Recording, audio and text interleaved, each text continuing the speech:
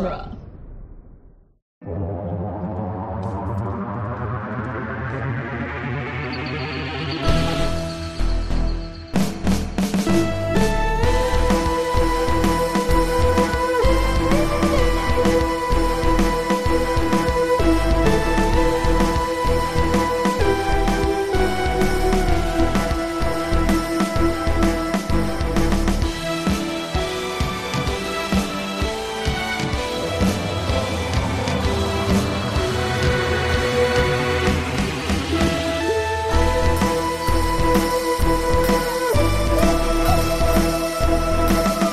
Welcome to The Doctor's Companion presents Doctor Who The Long Way Round, the weekly podcast where we review, discuss, and recap every episode of Doctor Who, one doctor at a time.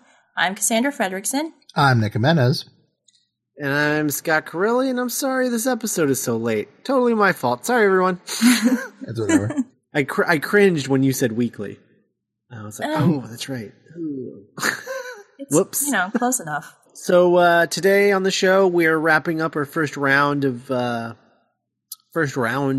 Long Way Round, and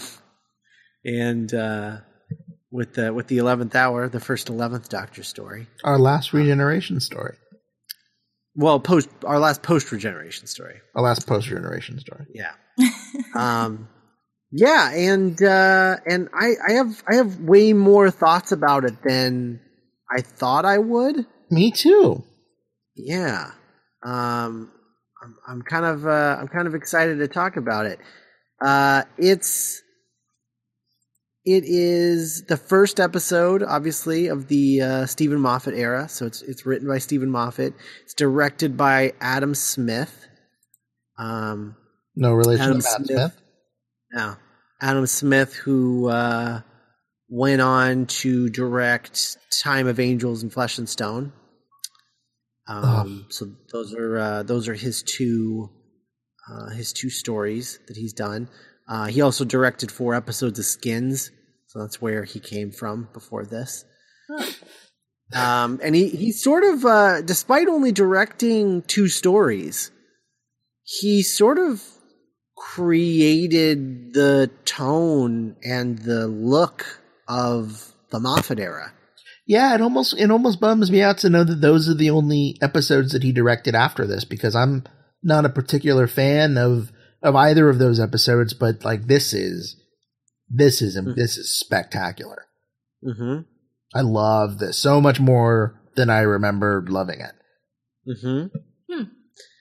Mm-hmm. Yeah, there are a few things in it though. I do have nitpicks that I think I've never really noticed before.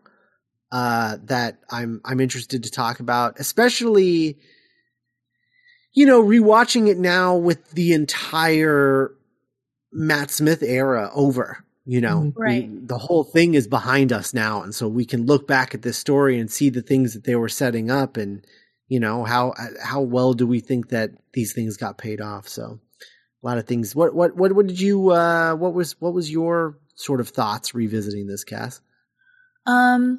I've seen this story at least 10 times at this point. Mm-hmm. It's the one. Same. Yeah, it's the one. It's like my go-to. Like when Doctor Who was getting really big, this was the episode that I'd show people. Because it's the start of a new era, so you kind of like launch into it and be like, okay, so if you like this, you should go back and watch this, and then we'll continue on with this crazy guy. But yeah, no, I really, this is like one of my top 10 Matt Smith episodes, honestly. So it was nice. Oh, to yeah. see again. Yeah. Oh, yeah. And I guess, right off the bat, the thing that I noticed was, one, unlike David Tennant, who, as the Doctor, was forced to be a slow burn in his first episode because of the nature of the story of him being asleep most of the episode. And then he like literally comes through the door swinging. But Matt Smith, like, he just owned this role so quickly. And what I noticed this time was like, the youthful exuberance that he has in this story and this like kind, like sort of, he has like a real like sweetness to him that kind of melted away. Like I feel like by the time you get to Time of the Doctor, I mean, he's both literally and figuratively a crotchety old man.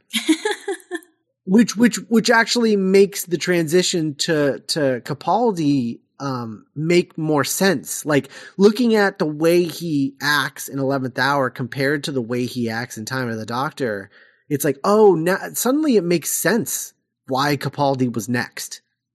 Mm-hmm. He just goes through so much stuff.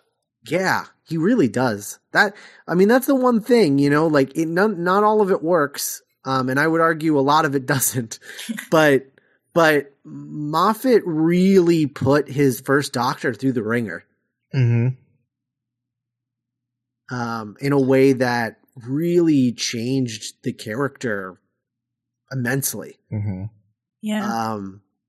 And I think that, you know, there are positives and negatives to that, but I do think I respect what Moffat did with the character, just because, you know, he was like, look, I got all these ideas. Not all of them are going to work. Like, I would rather that than the wheel spinning that went on in the middle of Classic Who, you know? Yeah. Where it was just the same thing over and over and over again. Yeah. So it's a lot of interesting things to talk about in this one. I do want to, I figure we'll just kind of go through it, as the episode unfolded. But, the first thing that I want to say, and this is something I've literally never really put my finger on before, but okay. So do you remember, so in Star Wars, in the first Star Wars movie? Yeah. Before the special editions, have either of you seen the version of the original Star Wars without yeah, of course, prior to yes. special edition? Yeah. Cass, have you? Not in a really, really long time. Okay. So you know how in the special edition they added that scene of Han Solo talking to Jabba the Hutt? Yes. Yeah. Right. So there's that scene, and they're in front of the Falcon, and he's talking to Jabba the Hutt, and it's this whole thing, and it's terrible CGI, and it's a stupid scene, and it's dumb. It doesn't belong there. But the thing that, yeah, it's a really dumb scene. But the thing that is so offensive about that scene is the fact that we see the Millennium Falcon in that scene prior to the scene in which the Millennium Falcon is revealed. Oh, yeah. So there's a scene right after that where Luke sees the Millennium Falcon for the first time, and it's this big reveal of the Millennium Falcon, and then it's undercut by Luke saying, What a piece of junk. Right. Yeah. But the problem is that reveal is the wind is totally taken out of the sails of that reveal, because we had that stupid scene with Jabba the Hutt where we saw the Falcon in the background. So that is all I could think about in the opening scene of the 11th Hour, because we get this scene where the TARDIS is crashing and Matt Smith is hanging out the side, saying nothing, and then he climbs in and shuts the door and sighs, and then you cut to the thing, and it's just a cold open, right? But it doesn't accomplish anything. It doesn't do anything. We already know he's crashing because he said that they were crashing at the end of time, right after he regenerates. So we know where we left him off. We don't need to see him hanging out at all of this is like, it's expensive and it's pointless. Like there's no reason for it to be there. And then the worst of all is that when the TARDIS crash lands in Amelia Pond's garden and she goes out there, we get that amazing reveal where the doors pop open. There's smoke. The rope with the claw flings out, and then he climbs slowly, like one arm at a time, climbs out of the TARDIS and pops his head out and asks for an apple. And it would be the most amazing reveal of a new doctor, if it hadn't been for the stupid cold open that doesn't do anything but take away from that moment. Yeah, just like an all-encompassing, like, this is this new Doctor. Yes. Like, that shot being the first you see of our new Doctor, like, since the initial regeneration, like, 4 months ago, it would be incredible. Like, that would have been such a more, like, profoundly, like, iconic moment. And it's already an iconic moment, but it would have been so much better had the episode not had that cold open. Yeah, if it had just opened with like the silhouette of a TARDIS flying against like the moon. Or no, not even that. Just open on the garden and Amelia praying to Santa. Oh, do you not see that? Okay, for some reason I remember there being a little shot of the falling TARDIS at night. Oh, was there? I don't know. No. I don't think so. I didn't think so. It's just a pan across the garden, I think. Yeah. Okay. Yeah. With her in like off camera, like voiceover sort of pre-lap, whatever. Dear Heavenly Father. Yeah. Dear Santa. I'm Karen Gillan's niece. So like I love it as a reveal, and like just the idea that, oh God, it's such a wasted opportunity because you have this little girl praying to Santa, which is the most adorable way to take religion out of prayer. Like, it's just because it's such an innocent thing, like where you can just tell that Moffat was like, I wanted her to be praying, but I don't want it to be religious, and I don't know how to make a prayer not religious. Dear Creator. Yeah. And then her just asking Santa for a police officer. What does she say? She says, I'm scared of the crack in my wall, and if you could just send a police officer or something else, or if you could send somebody like a policeman or something. She says 2 things, and then the third unsaid thing is a doctor. Warmonger. I forget what the other thing was, but yeah, like, and then you just hear the TARDIS noise, like, oh God, it's so iconic. And to say nothing of the fact that if you hear the TARDIS noise, then what did the cold open mean at all? If he's crashing in London, like he's physically crashing in the cold open. Yeah, the TARDIS doesn't crash; it land peacefully. Apparently. But if it's going to crash, then why not just, I don't know. No, I'm agreeing with you. I'm agreeing with you. Yeah, it's weird. I don't know. But I really love that opening. The opening of the actual episode. Mm-hmm. Like, I want to wipe the cold open out of existence. I really just want to pretend it doesn't happen because it would be such a cleaner opening. Even if you wanted to open with the garden and then the Santa, and then he comes out and then the reveal and he says, can I have an apple? And then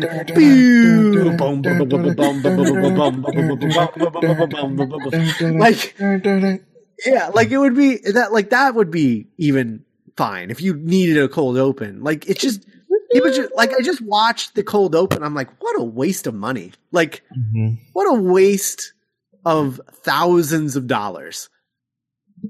Probably tens of thousands of dollars. And just wasted. Like, for no reason.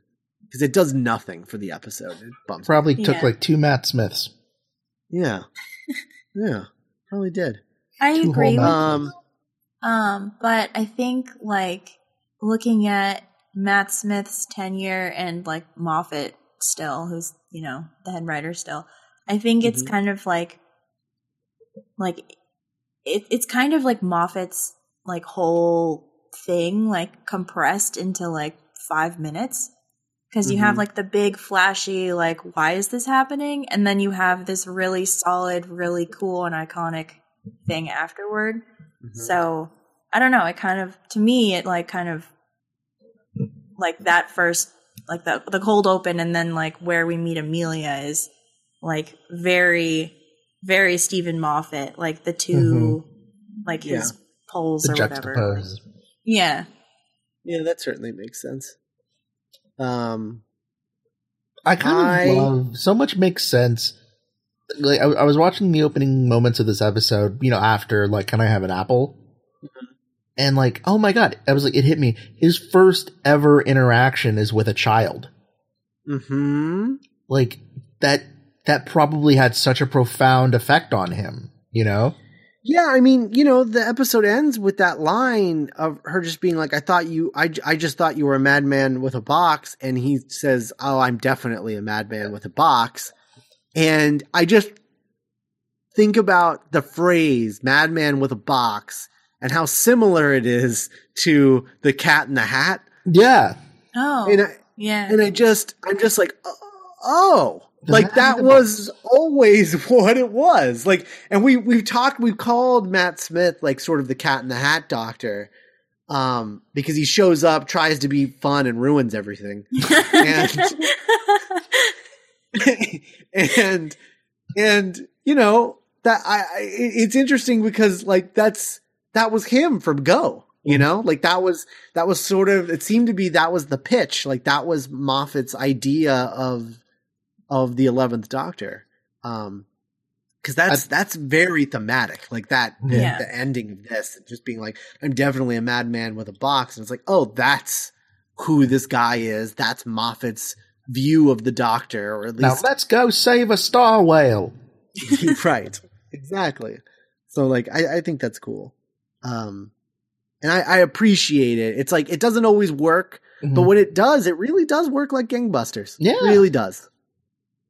And that's one of the things that I feel like Moffat doesn't get enough credit for, because he makes a lot of mistakes, like a lot of mistakes. Yeah. But the highs are so high. I mean, like they're so high. I mean, I think now that I've seen all of them, hello, by the way, I think that this is the strongest post-regeneration story. Oh, hands down, I think. Yeah. Hands down. I think it's this, and then probably Spearhead, I would say. I'd say those are the two strongest ones. What would you say, Cass? Spearhead, definitely. If this isn't the strongest, it's definitely one of my favorites. Like, I want to watch Deep Breath again. Do you? I do. Oh, should we just continue on and start recovering the 12th Doctor? Sure, I'm down for that. Anything to stop us from going back to the first Doctor again, right? Oh, no, I'm excited to see the old frumpy ones again. I just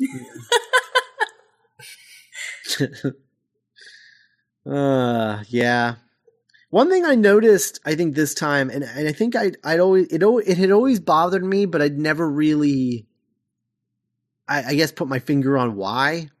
But the girl, and I know she's her niece, but like the girl that's playing Amelia, I don't in any way buy her as Amy. Really? Why? She's lacking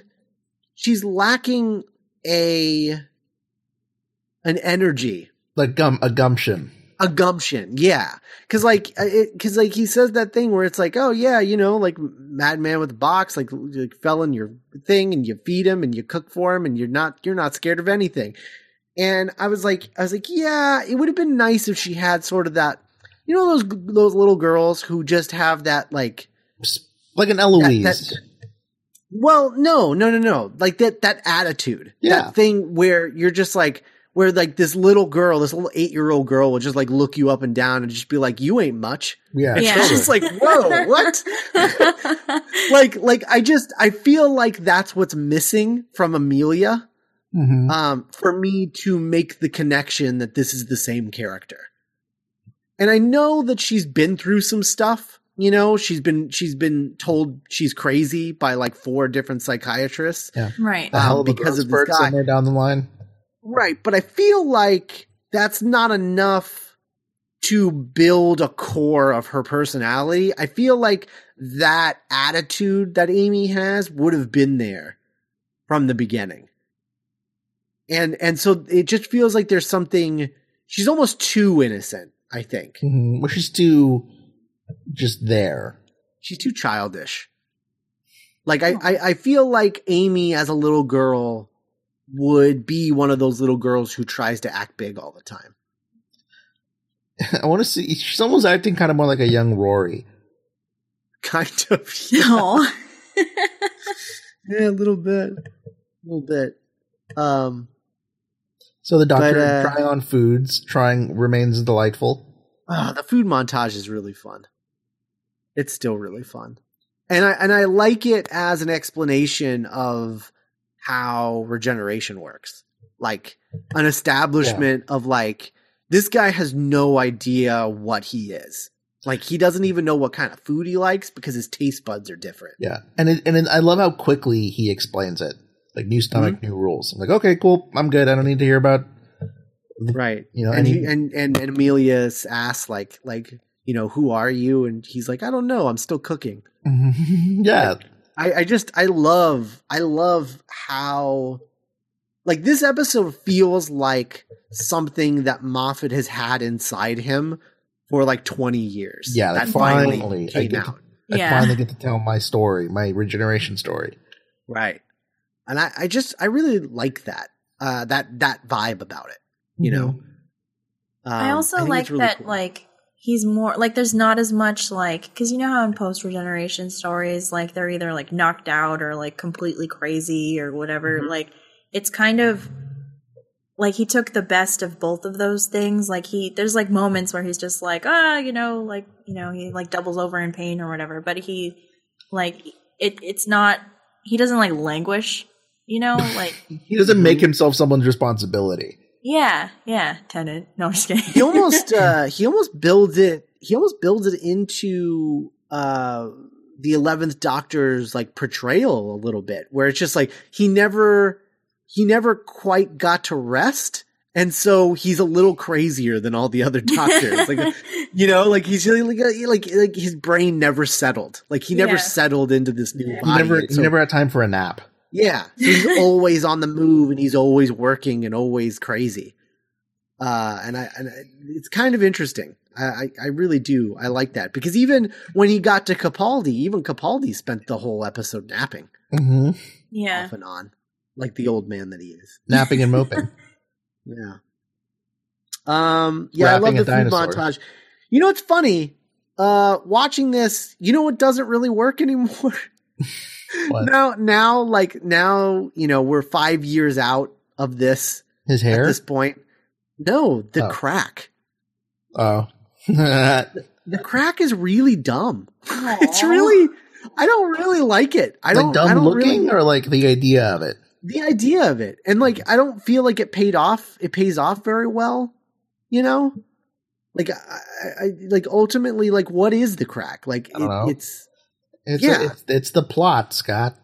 Yeah. I mean, like, eventually, like, it even does this thing where you think that it's tied up at the end of this season, and then suddenly in Time of the Doctor, the crack is back and gives him his new set of regeneration. And so it's like, so the crack is like Gallifrey, like missing and trying to get in contact with him. Then why is there a prison behind the crack? And it all becomes very apparent that Moffat was just thinking of cool stuff, you know, and trying to roll with the cool stuff. And I think that ultimately he stuck the landing. I really do, but like by the skin of his teeth. I don't remember. It's been too long since I saw Time of the Doctor, but I don't remember. I remember walking away from it satisfied. Yeah. And being like, he's dead. Yeah. It's really solid. I really like that. I think it got a bum rap for most people. I think most people, you didn't like it? No. We've gone over this. Yeah, we talked about it. But like, I don't know. I forgot that crack came back, but crack came back. I like the way, like, because I feel like he handled it pretty good in the first season, but that's a lot of my complaint with Moffat is he doesn't know when to let things rest. So like every single villain that he's brought back, and you know, letting the pawns leave, and like he has a good idea, but he just like beats the crap out of it until it's not a good idea anymore. That's certainly the case, although you could make an argument because, you could make the argument that he's just being a responsible showrunner and not showing his cards, and the cards being BBC telling him he has to keep the pawns around and he has to use the angels again. Yeah. It's sort of like being the president, you know? Yeah. Like sometimes you're not allowed to show those cards. Like it's, out of respect of your job, and it's just the responsible thing to do or whatever. So, for all we know, like, yeah, we're saying that all these things are his fault, but he could just be like taking credit for stuff that he knows. But the crack is hella dumb. Yeah, I think we're on the same page with the crack being really dumb. I think the crack is dumb. Yeah, I don't think it works. Well, especially it works fine in this episode. It's when you add it, knowing what you know about Time of the Doctor and, season 1 in general. Season 5 in general. Well, yeah. Well, and the rest of season 1, I guess. Season 5. I'm sorry. In my brain, I was like 11th Doctor season 1. Right. Okay, fair enough. Yeah, I think the mistake, I think it's a cool idea for this one episode. It's the fact that, it became a season-long arc was really silly and doesn't really work for me at all. And it's such a Moffat-y thing. It's like, oh, the crack, the nursery rhyme, and it's everywhere. What does it mean? Right. Is it a zoo? Right. And then it comes back at the very, very end. I don't know. It's silly. Same thing with Silence Will Fall. I don't want to think about that. It's really strange to me that Silence Will Fall is in the 11th hour. And I just want to go back in time because, Moffat would never admit this now. I want to go back in time and I want to be on the board where Moffat has to explain what Silence Will Fall means. So that I can know for sure whether it was just something that sounded cool or if he knew that in his very first episode, he was going to set up the 11th Doctor's regeneration story. If he knew, maybe he didn't even know what Silence Will Fall meant, but he knew that it had to do with the whatever the 11th Doctor's final story was going to be. Because isn't it revealed that the Silence isn't that race of aliens? It's like an organization. Right. It's an organization. And then even the organization that we think it is in season 6, it turns out it's a different organization in Time of the Doctor. So. Starting to agree with Cass. Because honestly, guys, I think the thing with Time of the Doctor is if you ignore his first drafts of those things in the earlier seasons, I feel like he just realized what if Silence Will Fall had actually meant this? And he's like, you know what? Now it does. Type. What if the crack had actually been Gallifrey? That's way cooler than what I did before. You know what? Now it is. Type. Oh my god. Screw it. I just feel like the last ones weren't so good. The last ones weren't so good. None of this was real. Well, I'm just gonna do it again. Yeah, and I don't know, and I think when taken as a whole, Time of the Doctor doesn't really work. But when I just think about it in vague terms, how it made you feel, yeah, and how the 11th Doctor's tenure went in broad strokes, it works for me. Mm-hmm. I really like Matt Smith's performance in that episode. That too, but yeah, we're not talking about that episode. Karen Gillan's wig. I love the back in 5 minutes turning into 12 years thing. Mm-hmm. I think that's a really cool way of setting up a companion, and using time travel to your advantage, which was something that Moffat has always been good at. Right. I really like that. I will say it's really weird watching Arthur Darvill as Rory now. You keep thinking about that. Yeah, I'm so used to him on Legends of Tomorrow, where he's this totally different character. Like he's this like kind of Indiana Jones meets Doctor Who character. All right, I'm watching that show now. I mean, he's literally, he's like, they're not called Time Lords. They're called Time something else. Kings. I forget. They're called, hold on, I'm looking it up. Yeah, and he's just such a totally different, like really confident kind of character on Legends of Tomorrow that it's distracting now seeing him as Rory. Like it's so weird now. I'll probably be watching that sooner than later. Yeah. No, I mean, it's excellent. It's a really good show. Yeah, I'm catching up. Yeah. It's a really good show. Cassandra, I just finished season 2 of Arrow. Oh, really? Mm-hmm. I have not watched Arrow. I haven't watched any of that DC stuff. Yeah. I can't find the phrasing on Wikipedia. Isn't using the exact phrasing, and it's driving me crazy. He's a Time Lord. Yeah, but he's basically a Time Lord. Like it's literally like he's in front of at the opening of the episode. Like he's in front of a tribunal or whatever of just like all of these time dudes like standing around. The Time Masters. Time Masters. Oh my god. Yeah, they're the Time Masters.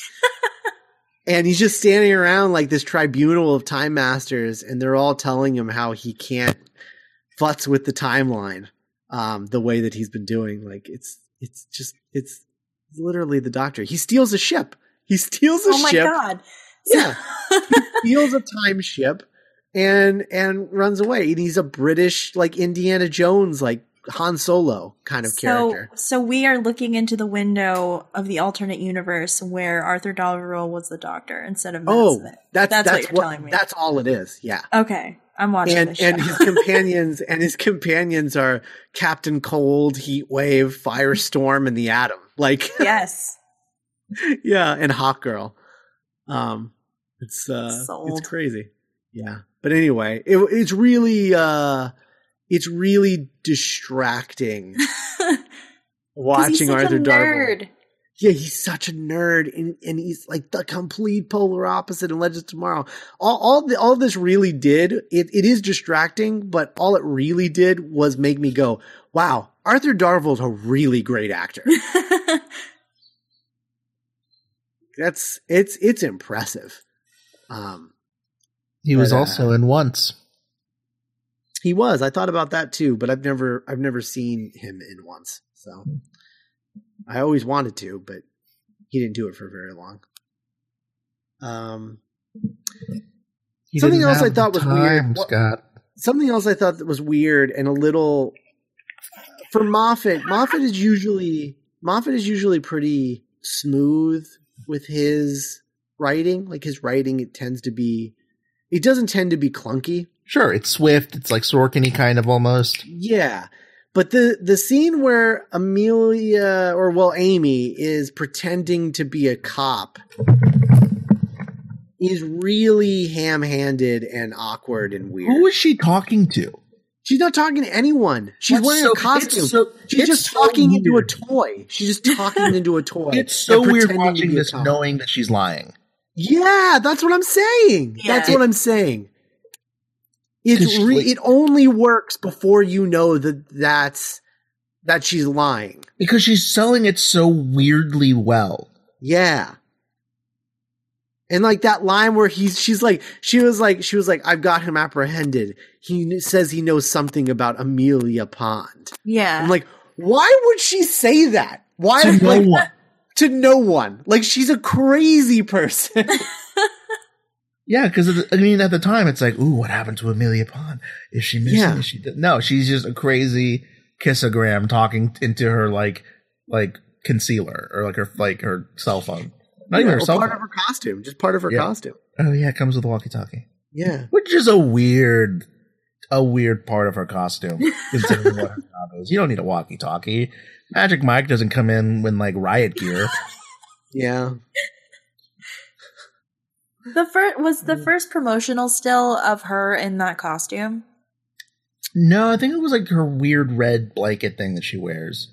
Yeah. Oh, that like baggy red sweater. Yeah. Is that what that was? It always looked like it was made of silk. I don't know. No, it was a sweater, I think. I think so. Well, it's stupid. I'm glad she's dead. Who Series 5 promo pics.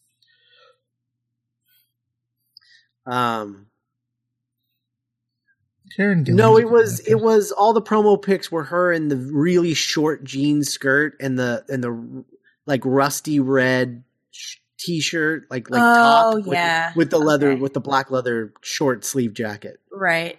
Yeah. Man, she must have been so cold while they filmed all of these. Yeah, I bet. I don't think she ever wore pants. Just in Beast Below with her gym jams. Oh yeah. Yeah,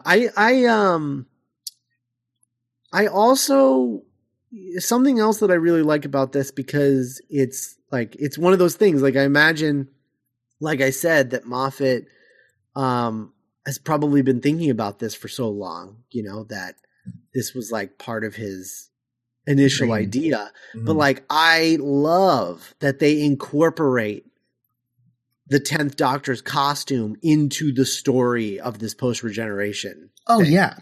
Like, they don't just get him out of the costume as soon as possible and into his new one. They're just like, no, it's part of the story. This is the Raggedy Doctor. This transitional period before he gets his real costume and is cemented as the 11th Doctor forever. He's the Raggedy Doctor, this little in-between transitional period. And I gotta say, he wears the Tennant outfit really well. Yeah, in a weird way, yeah. Like, looks cool on him. It does. Looks like a cool IT guy. Yeah, he's all, and it's all like tore up and it's like too small. It's like too big for him because he's not as tall as Tennant. Yeah. It's cool. Whereas, like, when you look at, the 11 to 12 transition, like, I feel like it would have been more interesting because like 12 is in Jim Jams most of Deep Breath. Right. And it's like he goes from the 11th Doctor's purple outfit to Jim Jams to the outfit that we see him in later. Well, he's in that like top hat thing, right? Isn't that a thing? Yeah. But then he's in his 12th Doctor, and like his 12th Doctor outfit isn't really that much different than the 11th Doctor's purple outfit. It's just like his suit is now made out of a weirder material. Right. Right. It would have been really interesting to see 12 in this 11th Doctor outfit first. I just don't, that's just not what I think about when I think of 12, is that weird, the purple outfit costume. I'm always going to think of like t-shirt, hoodie, blazer. Oh, 12. Oh, 12, okay. Yeah. Yeah. That's how I feel too, for sure. I feel like 12's outfit is more of a vibe than it is like a costume. Like an outfit. Yeah. It's a way of life. Yeah. It's like there's always going to be some kind of sweater. There's always going to be like an undershirt and a jacket. Mm-hmm. It's just sort of like a vibe. That's why it always throws me when he's not. When it seems like the Doctor is like more business, like in like the proper 12 outfit, it always feels weird. It's like, that's not him. Yeah. He's like a cool retired dad. And it looks like his clothes like are best when they look like he like pulled them out of like a laundry hamper. Mm-hmm. Like a dirty laundry hamper, and just like threw them on. Yeah. That's the best. Anyway, we should stop talking about it. That's not what we're supposed to be talking about. Karen Gillan's a really good actress. She is really good. I kind of missed Amy. I mean, I did miss Amy. Fun Amy. Yeah, fun Amy. I missed Amy. Oh God, it's weird. I'm looking at the Wikipedia and it like specifically calls out Fun Amy. Amelia Pond praying to Santa Claus in her bedroom, and it's 1996. It's like, oh, I never really thought about like what year. Well, like legitimately what year it was. Yeah, because she's like, it's the past. Yeah. That's weird. That's how old I was in 1996, guys. 1996 in it's Easter time, which would have been like March, April-ish. 1996, so it's like 2 months away from the TV movie. There you go. There's still time. There's still time. They could have stopped it. Eastern Standard Time. Yeah. Oh, you know what else I like as far as the use of time travel? The proof that he has only been gone for him like an hour. Oh yeah, that's so clean. Oh, the apple. With the apple. Yeah, with the apple. That's great. Because all I can ever think about is like when Amelia's like, yeah, my mom used to carve faces into the apple. And I was like, yeah, but by the time you get to lunch, that would be brown. Who wants to eat that? It would look like a friggin' Rob Zombie movie in your pocket. No. It looks like you have a shrunken head in your pocket. It's terrible. Ugh. Awful.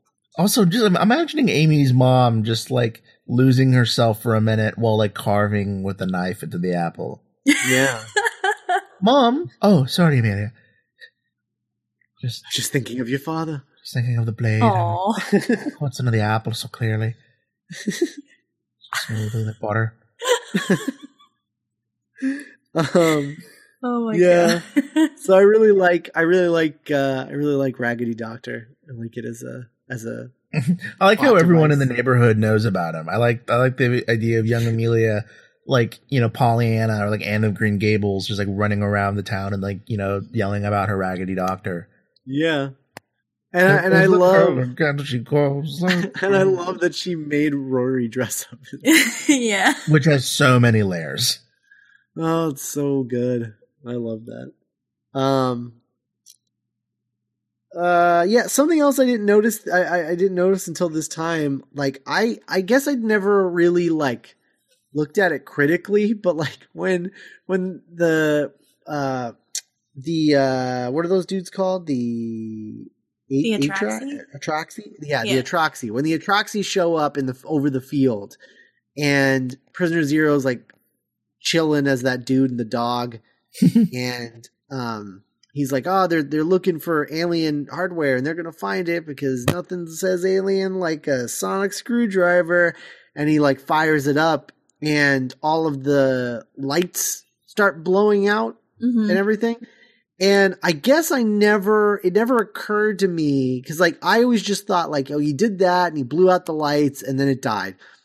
And it didn't occur to me that he also like made that poor woman in the electric wheelchair like go out of control and send the fire truck that he's going to drive later, like just like down the street. Like, I guess it never really occurred to me that those were because of his sonic screwdriver. Not very safe. Not very safe. That poor woman in the electric wheelchair, though. Seriously. Like, oh, God. Damn you, doctor. Someday you're going to have a Senate hearing, and I'm going to hide a bomb under your seat. Oh, my God. Then you'll see. Absolute power corrupts absolutely, Senator. Sorry. Have some tea. Yeah, I'm not. I like Prisoner Zero as like a shape-shifting character. Like, I think that's cool. I'm confused about the logistics of the snake thing, though. Like, where is it? Why does it have to be coming from? Yeah, where does it hang off of when it's coming from the ceiling? It reminds me of old Spider-Man cartoons when you see Spider-Man and he's like web slinging above the city, and you're just like, is he just like attaching to clouds? What is it attaching to? He's just like left, right, left. I do like that at one point, Prisoner Zero assumes the form of BAFTA award-winning actress Olivia Colman. But what a waste of Olivia Colman. What a weird way for Olivia Colman to be in Doctor Who. Just a waste. It's a waste. It's like that one incredible actress that plays Liz 10. Right. Totally. But Olivia Colman's like worse because she could be the doctor. Oh, totally. I think she should be the doctor. Oh, yeah. But they're not gonna double cast someone twice. Yeah. In a row. It's tradition. They did that for companions, yeah. No. I mean double cast them twice in a row, as in doctor. like the doctor, as in Capaldi was a dude and then was the doctor, and right. The next doctor is not gonna be another dude and then the doctor. You know what I mean? Like Catherine Tate is the doctor. because they bent over backwards trying to explain why Capaldi was Capaldi. Like, oh God, you're right. They're not gonna do it again because they probably feel obligated to do that again. Yeah, I guess so. Yeah. She could be a cool companion though. She could play the same character because the character's in a coma. She could have woken up from the coma. What did I miss? Yeah. What did I miss? Become a companion. What did I miss? That'd be cool. The scene where the doctor like goes into that Skype conference call with all the scientists. Oh, on Jeff's laptop. Yeah, I feel like Matt Smith's performance of that scene is like really weird. Cause he's like mumbling his speech. Fellas. Yeah, it's like sometimes he's talking to himself, sometimes he's talking to them, sometimes he's talking to Jeff. But it always sounds like he's talking to them. Yeah. But he's narrating when he's sending them. Like it's just here's a weird diagram of it's a really weird performance of that moment. Maybe it's how he was directed. Maybe. I don't know. It's really we'll strange. never know. It's not like it feels like he should be more presentational than he is in that moment. Well, he does have like 30 minutes. Maybe he's just like, okay, here's what I'm sending you so you don't get confused. Keep up with me. But you know what? You just performed it better than Matt Smith did in that moment. Oh, well, thank you. Because you sounded urgent. He doesn't sound urgent. Like he sounds like he's just like, whatever, guys, you know, like I'm going to send you this thing. And then, you know, maybe you want to use it or maybe you don't. Like, I just wanted like one of the scientists to be like, what? What's he saying? What's he saying? What? Why is that mole rat talking to us? Why is he wearing a little suit? One of the things that I really like, there's that moment where Prisoner Zero like turns into the doctor, and the doctor's like, "That's rubbish. Who's that supposed to be?" Yeah, he hasn't had time to look at himself in a mirror yet. Yeah. I really like that moment, but what I really like about that moment is what it says about the nature of the doctor and Amy, because when he's like, well, how is it being me? And then Amelia steps out and, you know, as like Prisoner Zero as Amelia, and Amelia's like, oh yeah, I'm not the doctor. I'm her. And she's just thinking about you. But I like what it says about the two of them because it reminds me of like the guy and the dog, only in this case, like the dog is the doctor. Yeah. And I'm like, that is very accurate to the relationship of Amy and the doctor. Cause she really does treat him like a pet. Like a childhood pet. Yeah. Yeah. Yeah. So there was something I noticed this time. I really liked that. And then that runs away and doesn't come back for like 20 years. Yeah. And then the doctor calls the Atraxi back after they arrest Prisoner Zero, and we get that like I will say I understand Moffat's instinct to have Amy be like really into the doctor sexually. Oh yeah, that's like I understand the instinct. I don't like intellectually I understand it. It's like, well, yeah, if you're gonna have like this adventure-y guy who's like mysterious and cool and you know, and he's attractive, like why wouldn't you be into that? You know, like I understand it intellectually. It's just man, there's something weird about her just like watching him naked. Yeah. Yeah, it's clearly someone that doesn't really know how that happens in real life, you know? Yeah. It's like, right, that's how women check out guys, where it's like, oh, rah, rah, rah, rah, rah, right in front of your like kind of boyfriend. Right. Yeah. And that bothers me too. And I understand that like Amy has some growing to do as a character. And It just like, feels sitcom-y. Yeah, I understand that it's part of her arc that she grows and like learns to appreciate Rory for who he is and not try to chase like, you know, a grass is always greener situation. Right. And so like I understand that, but like it all comes off very false and weird. And I think that's ultimately, you know, Moffat's to blame for that. And I just, you know, I mean, he has trouble with female characters. Because you know, it's a really good example of that same joke is there's a really great like 3-panel joke in Hawkeye where like Clint is like changing shirts in the car while Kate is like driving. And there's like one panel where her like sunglasses go down. Yeah. And he's like, Clint, and he's like, what? Really? Seriously with the abs? And like, that feels honest. Right. Because, like, you know, we've all had moments where we're like, oh, wow, my platonic friend is, like, really attractive, you know?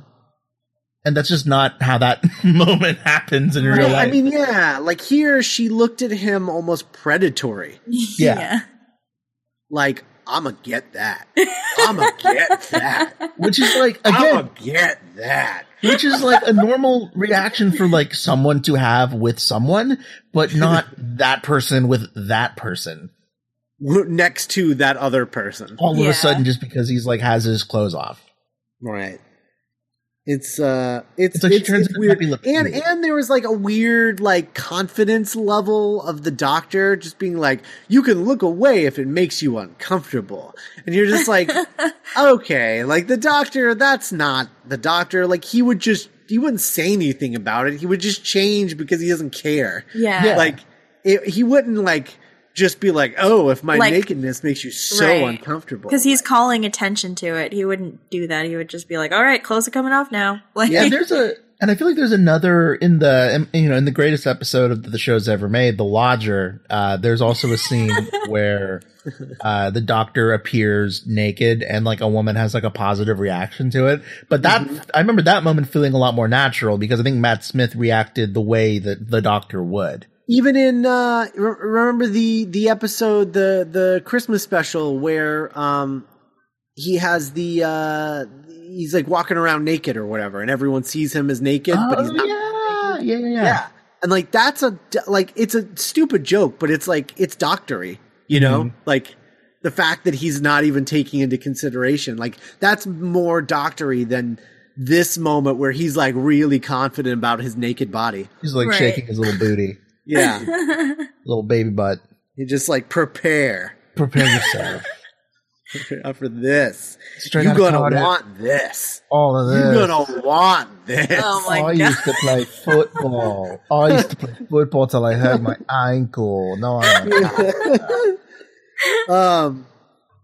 The scene on the roof is one of my all-time favorite scenes in Doctor Who. Oh, it's great. Oh, it's so good. Where he steps out of like the screen and he's just like, you know, he's got his bow tie and cement. It's so good.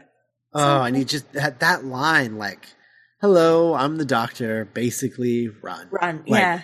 Oh, so good. It's kind of like he does everything that David Tennant does in The Christmas Invasion, but with that one monologue. Yeah.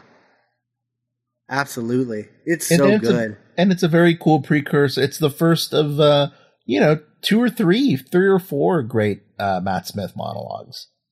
Right. I mean, you got the one in Pandorica, you got the one in Rings of Akaten, which is not as celebrated, but I personally really love that scene. Mm-hmm. Oh, I like that one too. Mm-hmm. Yeah. Really, really great moment. And then the doctor just like, he just gets out of there for 2 more years. Now, how long was it? Was it like 6 months or like 8 months? No, it's 2 years. Oh, it's 2 years. Oh my God, that sucks. Yeah. He takes a lap around the moon and it took him 2 years. So Amy has already seen episode 8.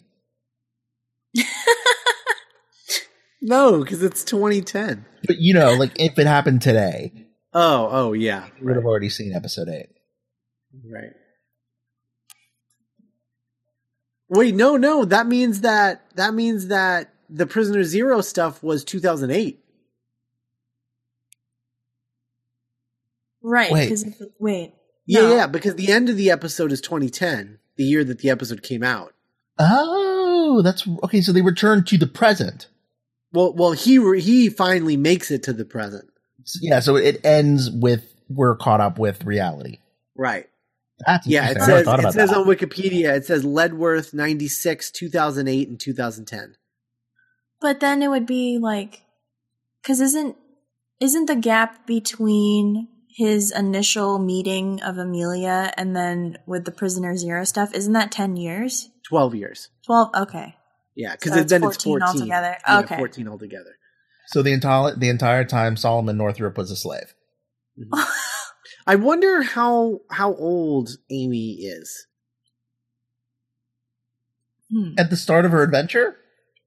But yeah, how old is she in 96, would you say? Oh, 96. Like 8 or 9. Like 8 or 9. Yeah. I think 8 or 9. All right, so let's cut. Okay, so 8 or 9. She's like how old? 22. So she's so she's 20 in when he meets her again, and then 22. I don't like that. She is not. She looks older than that to me. Sure. Well, how old is Karen Gillan in real life? I don't know. That's a fact. You can look up. Let me go see. It'll just have to tell you. Name. She's 30, right? Born in Scotland. Doesn't say a time frame. Her Wikipedia says nothing about how old she is. So she's ageless. She could be thousands of years old. Yeah, I think that's accurate. She directed a really good short film that's on YouTube. Really? Yeah, I forgot the name of it, but she plays an actress that was in a cult horror film from the 2000s, and she's 28. She's 28. Okay, currently. So that means that when 11th Hour, she would be 22 and 6 years ago. Wow. Yeah. Man, she really hit that sweet spot of looking older than 22, but being 22 and getting to play like young hot women for like an extended period of time. She's kind of like she's just I think she looks mature. Like I remember not being able to believe that I'm older than like Kate Upton. Yeah. She does. She looks mature. Yeah. Remember Selfie, guys? Remember Selfie? Oh, that TV show? Yeah, with John the Man Cho. John Cho is romantic lead. Damn. Yeah. Have you guys been keeping up with hashtag John Cho and everything? Yes. Yeah. It's so good. It's great. It's pretty good. Yeah, so I guess she's 20 in 2008 and then 22 in 2010. Huh. You know what scene I don't like, and I don't think I've ever liked it? It's that scene where he's like out in the field and he's like looking at all the stuff. Yeah, and it's like that clicking noise, and it's very like methodical. Like he goes from like point A to like point B, and it's like very Sherlock. Yeah, it is very Sherlock. I really don't like that scene either. It never comes up again. Yeah. Yeah, I've always tried to like justify it somehow in my brain, but I've never been able to. It's weird. It's like the pilot haircut of this episode. Yeah. It's like we will never do this again. Yeah. Really weird. It did not work at all. Was Sherlock out yet? No. No. Oh wow. No. So Moffat was like, I didn't crack it this time, but I think I still can. Yeah. Well, I mean, it's just the director was different. Oh no, Sherlock came out the same year. Oh. Sherlock and Doctor Who. And Doctor Who, he did both the same year. He started both the same year. It's crazy. Must have been so tired. when did season 1 premiere? In July. So like 3 months after this, 3 or 4 months. Yeah, this was April, 1st of April. Yeah, so like 4 months. It's like end of July, so it was like 5 months later. Yeah, but no one knew who Benedict Cumberbatch was. Benedict Cumberbatch was almost the Doctor. Wow. God, yeah, I remember that. Yeah, they offered it to him, and basically he was like, "Hey, I want you to do either of these."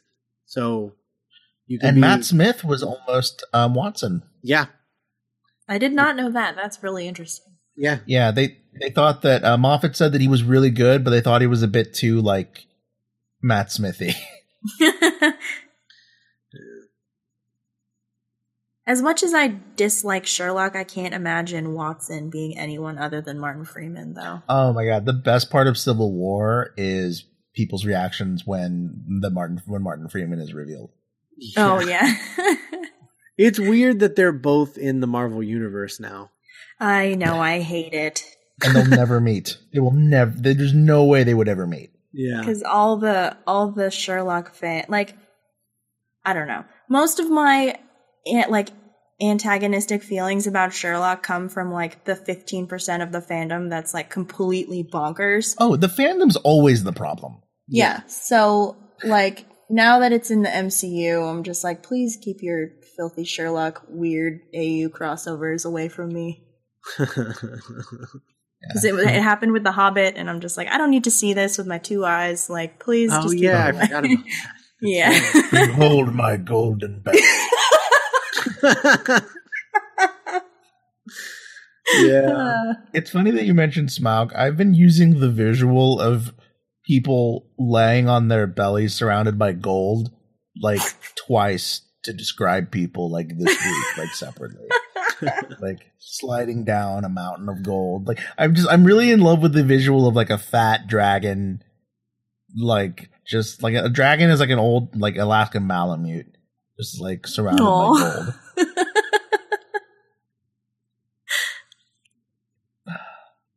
Sure. I mean, yeah. As far as Matt Smith is Watson, I think when Matt Smith was going to be Watson, it was under the impression that Benedict Cumberbatch was going to be the Doctor. So, like, Matt Smith would have had a different Sherlock. So that would have been really different. Yeah. So like, it would have been a totally different thing, I think. I don't know. I think everything fell into place quite nicely. Yeah. It'd be funny if they made like a Red Nose Day video where like that all happened. Oh, that'd be interesting. What were you going to say, Cass? Oh, I can't imagine Benedict Cumberbatch as the Doctor, especially not like the 11th Doctor. Yeah. Like, I feel like if Benedict Cumberbatch was the Doctor, we would have gotten like Peter Capaldi Doctor like way sooner. Yeah. He just strikes me as kind of like crotchety. I don't know. Well, you would think that, but I think he's only getting cast as crotchety stuff because of Sherlock. That's fair. Prior to Sherlock, he was in a radio drama for BBC called Cabin Pressure. The airplane one, right? Yeah. And he's a goofball on that. Like he's like a total goofball. And so like I could see that alternate, like that fork in the road of him just being like, well, I could continue playing a goofball, but doing it as the Doctor, or I could start taking myself a little more seriously and play Sherlock, but still get to do the fun stuff. Like I could see as a career decision why he went with Sherlock over Doctor. I really like him in Warhorse for like all 15 minutes that he's there. Like, yeah, he's good at that. Yeah.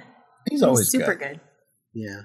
I think, and I'm hoping I'm also hoping that Doctor Strange is more like fun than it looks. Yeah. Because that would be nice. He's literally playing the Grinch. He is playing the Grinch. Are they doing another one of those? Yeah, CGI one. Oh God. It's the people who made like the Lorax and oh Lord. Horton Hears a Who. And the Minions. And the Minions. Oh God. Yeah. Which is on Netflix. Oh, good. Glad to hear about it. Yeah, so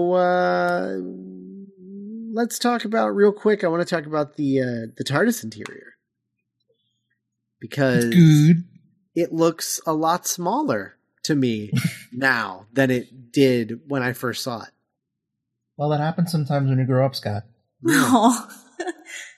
I think this is one of my favorite TARDIS interiors. It's really good.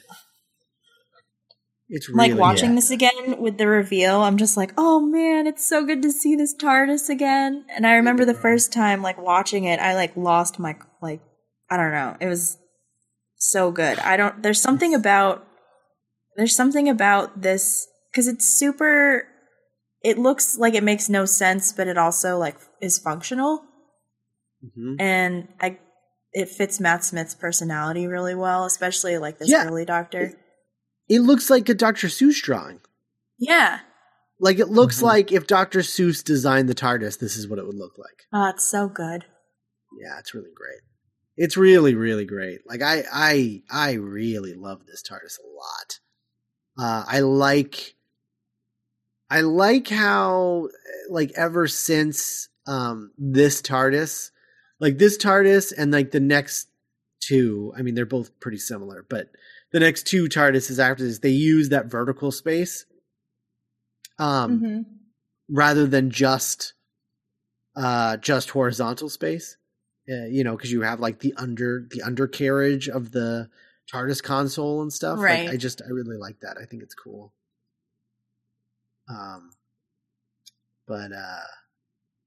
Yeah, I don't know. I really like this TARDIS interior. Do you like it, Nick?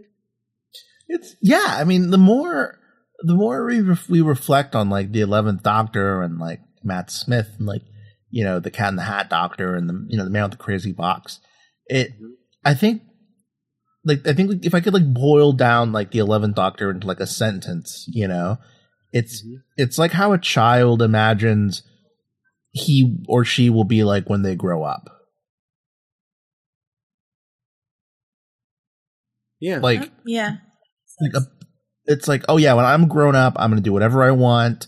I'm going to live, me and my best friend, Amy, are going to travel the stars and like, I'll have a time machine, but it'll be made out of like gears and like stuff that I think is cool. Yeah. And like, I'm not going to like, girls are weird, but then later girls don't get weird. I don't know. Like, and I remember there's this quote that Stephen Moffat had about Matt Smith, the actor, like personally, where he was like, Matt Smith reminds me of a young man as remembered by an old man. That's interesting. I like that. Where he's sort of like, he embodies a sort of like nostalgic or wish fulfillment-y view of like young adulthood or like, adulthood. Yeah. Yeah. And the theory of like how every Doctor is an answer to the Doctor before them. Like I like the 11th Doctor as an answer to the 10th Doctor, who just got so bogged down with bad memories and drama and, was so like brokenhearted all the time. And then like you get this Doctor from that Doctor because he's just like in denial now, you know, like he's just still young. I party with the kids. Yeah, he's just carefree and in denial, and it's great. I'm gonna marry Marilyn Monroe. Yeah. Well, let's not talk about that. Yeah, and then we get the wedding gown. I love that Amy was just like, it's been 2 years, and Amy just has all of this Amy Doctor shipping crafts like everywhere. Fan art. Like all of fan art and arts and crafts. Just like it's so funny. Like it's just all out. What if there was one piece of like Rory Doctor art? Like slash She art. allowed herself to go there once. Just like once in middle school. Yeah. Yeah. Am I into this? No.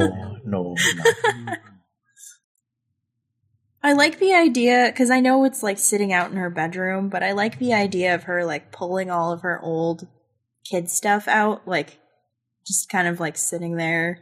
Like, the night before her wedding. Yeah, like, because like I don't know, I have a box of like old stuff when I used to play with as a kid, and like, I mean, I don't like. There's just no point for me to have it, but it's there, and like, so like I like the idea that she's at this crossroads. She's like, this was cool, but it's been 2 years, and he's probably never coming back, and I'm going to be married tomorrow, so maybe I should settle. Like, yeah.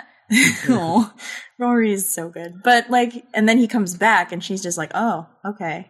So it's so funny. Like, did I mention it's a time machine? And she's like, and that was the same thing that got Rose on board. Yeah. It's a big attraction. Yeah. Did I mention it also travels in time? Could you imagine if it was the other way around? Like, where somebody's like, yeah, I have this time machine. Oh, yeah, I don't care. Have I mentioned it also travels in space? I can go to the past version of planets I've never been to. Well, that's like the TARDIS versus the DeLorean. Because the DeLorean always only goes so far as you can drive it. Right. So, like, you're pretty much stuck in, like, a region. But the TARDIS is just like, whatever. No rules. Yeah. It'd be a great like Back to the Future 4 like reveal is like, but Doc, we're in Italy. Yeah, well, so's this bitch. And then like the truck door opens and like the DeLorean is now like in freaking Italy. Like, the international Back to the Future. Yeah. I mean, that's why the TARDIS I think is like the greatest vehicle, like fictional vehicle. Mm-hmm. In like just in everything it's the ultimate vehicle. Yeah, it's the greatest thing ever. You can draw it in the background of any comic or cartoon. Yeah, it's a home, it's a vehicle. It's just like endlessly spacious. I really like Moffat referencing it as more than just the console room. Oh yeah. Like the library, like the swimming pool. The swimming pool and the library and the way things move around where just like, it'll come up. Like, the cat. I'll find it again. And it's something that Russell T never really did. Like, he really just treated the TARDIS as the console room and then like some vague off-screen area that characters would walk in from occasionally. Yeah. Because the only other time that we see a space in the TARDIS, I don't know, I might be wrong about this, but like in the Christmas Invasion, he has that wardrobe room. Right. And then we never see it again. Right. I think you're right. I think that's the only time in the entire Russell T Davies era. Which is weird to think about. Because we've, been like journeyed to the center of the TARDIS and whatever. Right. Mm-hmm. Yeah. With Oswin. So yeah, how about that coming soon trailer? Woo, that got me excited. I wanted to watch all of it. I know. Yeah. I was like, man, I really did like this season a lot. Oh my God. Oh, so much good stuff. Like, and it has like fond memories for me too, just because, that this season is the season that started this show. Yeah. It was a really fun time to be a Whovian. Yeah. Mm-hmm. It was a major transition. It was a big. Yeah, the show felt like it had some buzz that it hadn't in a long time. Yeah. So Scott, what is our next episode? Our next episode is The Cavemen, a 3-part story for the first Doctor.